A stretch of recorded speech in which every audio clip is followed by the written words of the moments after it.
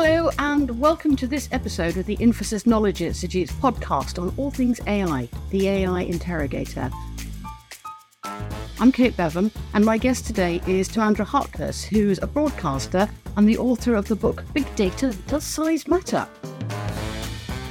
I'm really delighted to have you here because it's such an important underlying point for the whole of AI. Is the data that underpins AI good enough? What is that data? Where does it come from?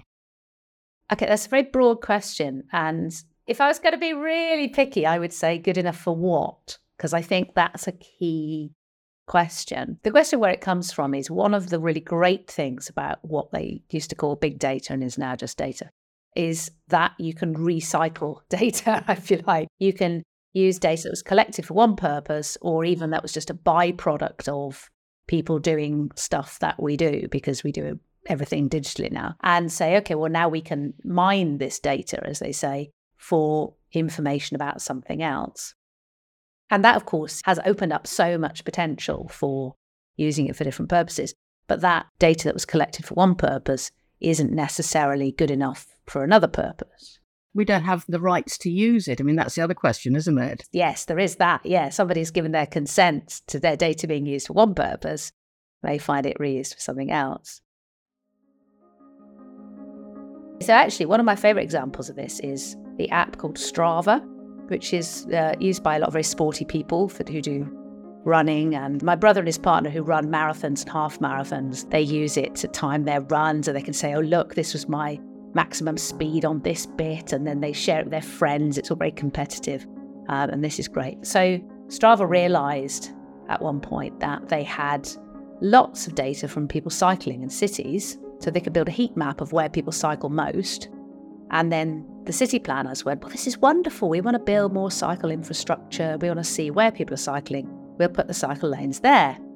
Then, of course, thankfully, the people at Strava were smart enough to say, well, yes, but we don't capture every single cycle journey made by everybody. We only capture cycle journeys done by people who use Strava, who by definition tend to be more sporty, more confident.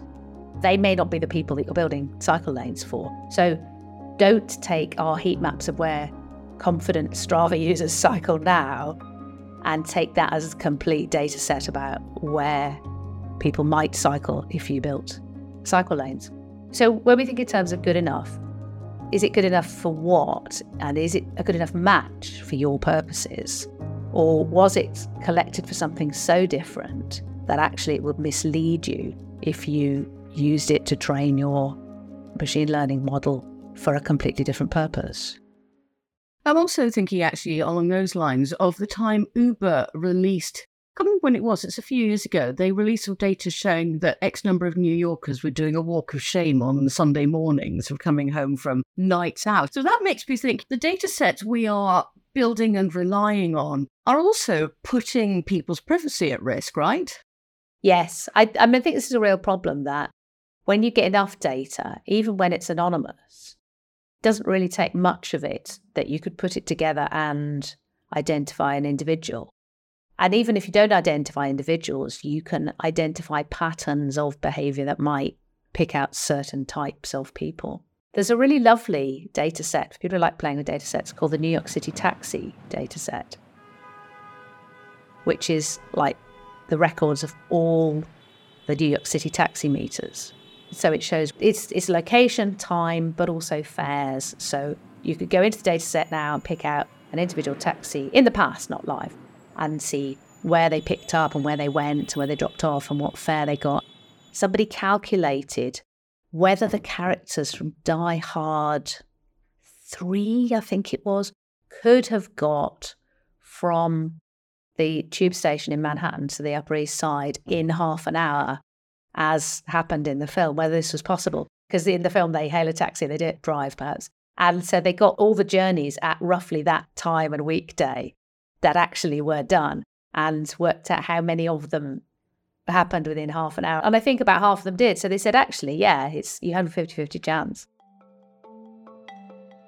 But perhaps more worryingly, if you could follow a taxi driver's regular habits, then you could work out perhaps this taxi driver never works between sunset Friday and sunset Saturday, or perhaps this taxi driver stops regularly 5 times a day at the Muslim prayer times.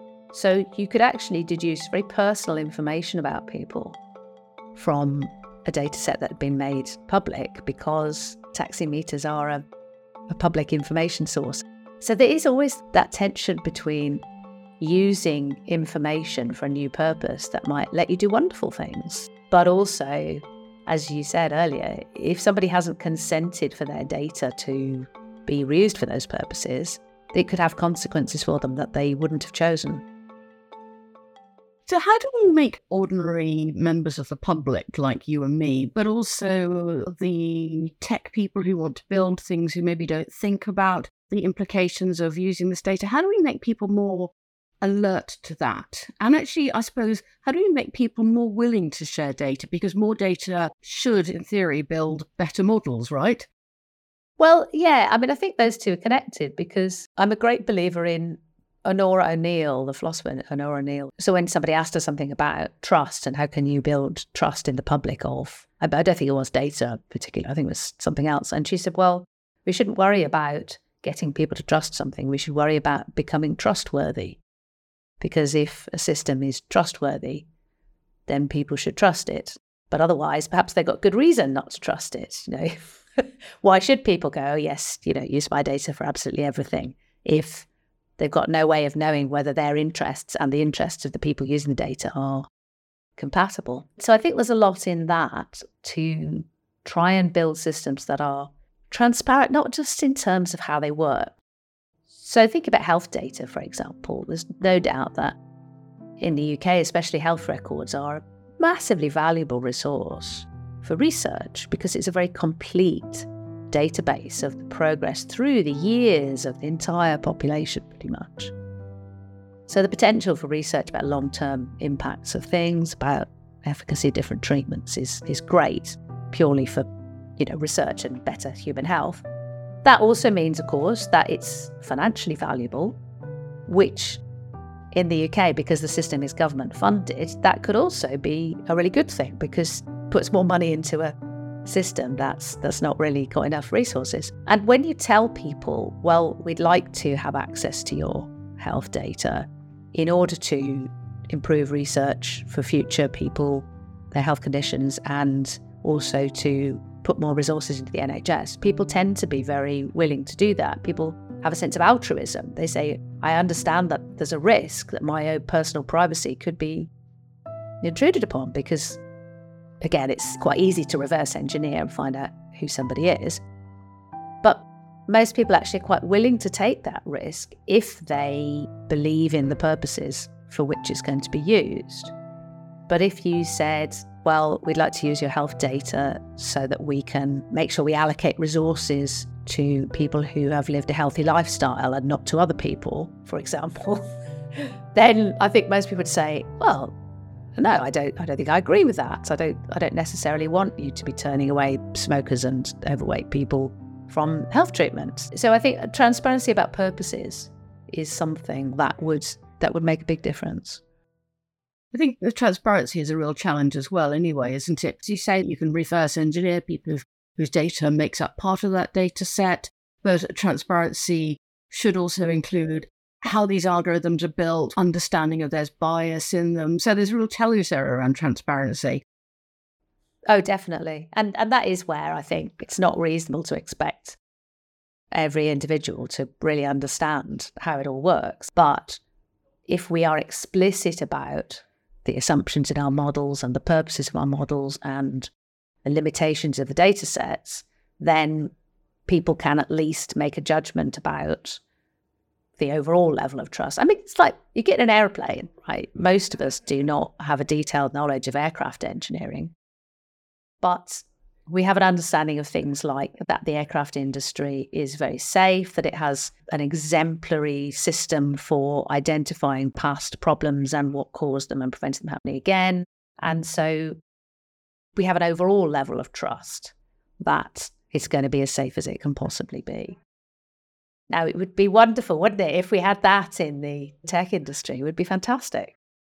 When we've got the data, how do you get the best out of it? I mean, we're all saying, we need data scientists for that. Who are these data scientists? How do they get the best out of that data? It's a very new job title, and I suspect it covers people with a very wide range of backgrounds. I mean, that would be like calling absolutely everybody who works in the aircraft industry an aircraft engineer. It's like, well, okay, you probably could do that, but it probably doesn't tell you very much. Is this person on the ground with a spanner, or are they looking at a big computer designing massive workflow systems? I guess handling data, you could say, is a skill in itself. Now, I'm a little biased because I kind of have slid in really as a statistician, sort of. I'm actually talking to you in the Royal Statistical Society as it happens. And I think there could be a lot more crossover there because, if you like, statistics is the kind of underlying theory of data and how you use data, many of the rules of which come from before there were machines to do it, but most of the principles still apply. I mean, a lot of the things that we do very usefully now with data that no human could manage in their brain, things like clustering, things like finding, if you like, natural clusters of data points that have things in common, and then letting the computer tell us what it is they have in common so that we can treat them as a kind of population. That actually comes from quite basic statistical methods that predate the computers, but we just use them in a more sophisticated way. And I think that kind of attitude, that it's not magic. You don't just design a really whizzy computer program and then tip a load of data in as if off a tipper truck, answers magically come out. It's much more like cooking. It's much more like saying, okay, right, well, we want a cake, so we need some stuff that's going to bind it together, some stuff that's going to trap air, some stuff that's going to make it taste good. What have we got here? Let's work out what we need, find what we have, and then work out a recipe that's going to get us from A to B. And I think we could do a lot more of that with data. What does that mean exactly for data? In the sense that if you know what information you want to get out, then you say, okay, well, what do we need for this? And then you go looking for the right kind of data and say, all right, well, what is it we need to do to this data then? What kind of AI is going to let us get out the answers that we need, and how are the two good things going to work together? If the data set isn't quite what we'd ideally like, can we tweak the AI program to compensate for that? Or synthetic data.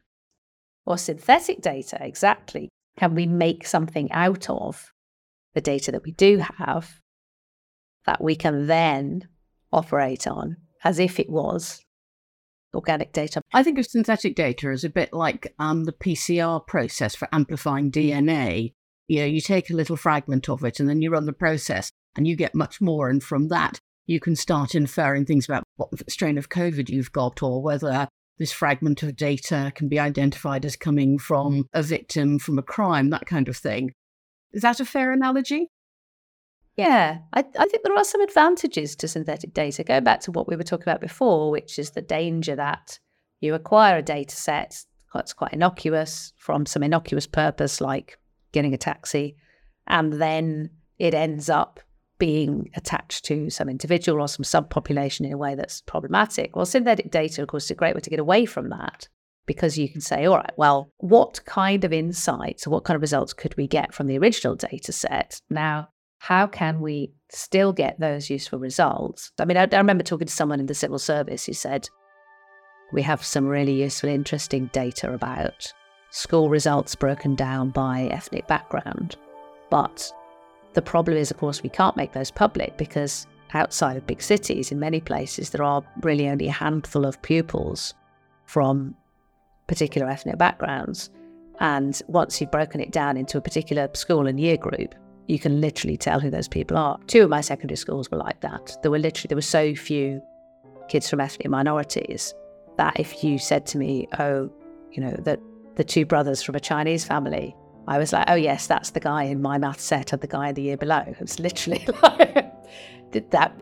So obviously you don't want to release a data set like that, because then everybody in the world can see what results these 2 guys got, because they're the only Chinese kids in the school. But you do want people to be able to look at the data and use it for all sorts of really important purposes to look overall. So she was very excited, actually, in an adorable way, about what you could do with the data so that you could still use it without spoiling the overall results too much, but you could change it so that it didn't impact any individual's privacy. A lot of people are very worried about data and AI and the harms of it. I'm going to sort of finish with my last question, which kind of will focus the mind on it. Is this AI going to kill us all? It won't kill us all. Might kill certain of us. I think we're still a very long way from any kind of artificial intelligence that can do anything like what humans can do. It's obviously better than us at certain things, mathematical processing, pattern finding, all that kind of thing, much better. But it's not sentient. It hasn't got any self-awareness, hasn't got any purposes. It can't set its own purposes. Also, human beings are making it. So if you're worried about what this machine that doesn't exist yet might do, you need to direct your worry at the humans making it. Why would you make something that might be used for this purpose that would clearly be bad for at least me, if not the whole of humanity? I just think it's a distraction. I think things we should be worrying about are things like baking unfairness into the system by not being critical enough of what data we're using and deferring too many human decisions to artificial intelligence. I think we're at a point in history where people are really reluctant to take responsibility for decisions and take the initiative and generally be in the driving seat of our lives, including people who are in authority. I'm not responsible then. I'll just do what the computer tells me. It's really unsurprising, but deeply, deeply worrying. I think that's a great place to leave it. Timandra Harkness, thank you very much for joining us. It's been an absolute pleasure. Thank you for having me. The AI Interrogator is an Infosys Knowledge Institute production in collaboration with Infosys Topaz. Be sure to follow us wherever you get your podcasts and visit us on infosys.com/IKI. The podcast was produced by Yulia Dabari, Catherine Burdett, and Christine Calhoun. Dode Bigley is our audio engineer. I'm Kate Bevan of the Infosys Knowledge Institute. Keep learning, keep sharing.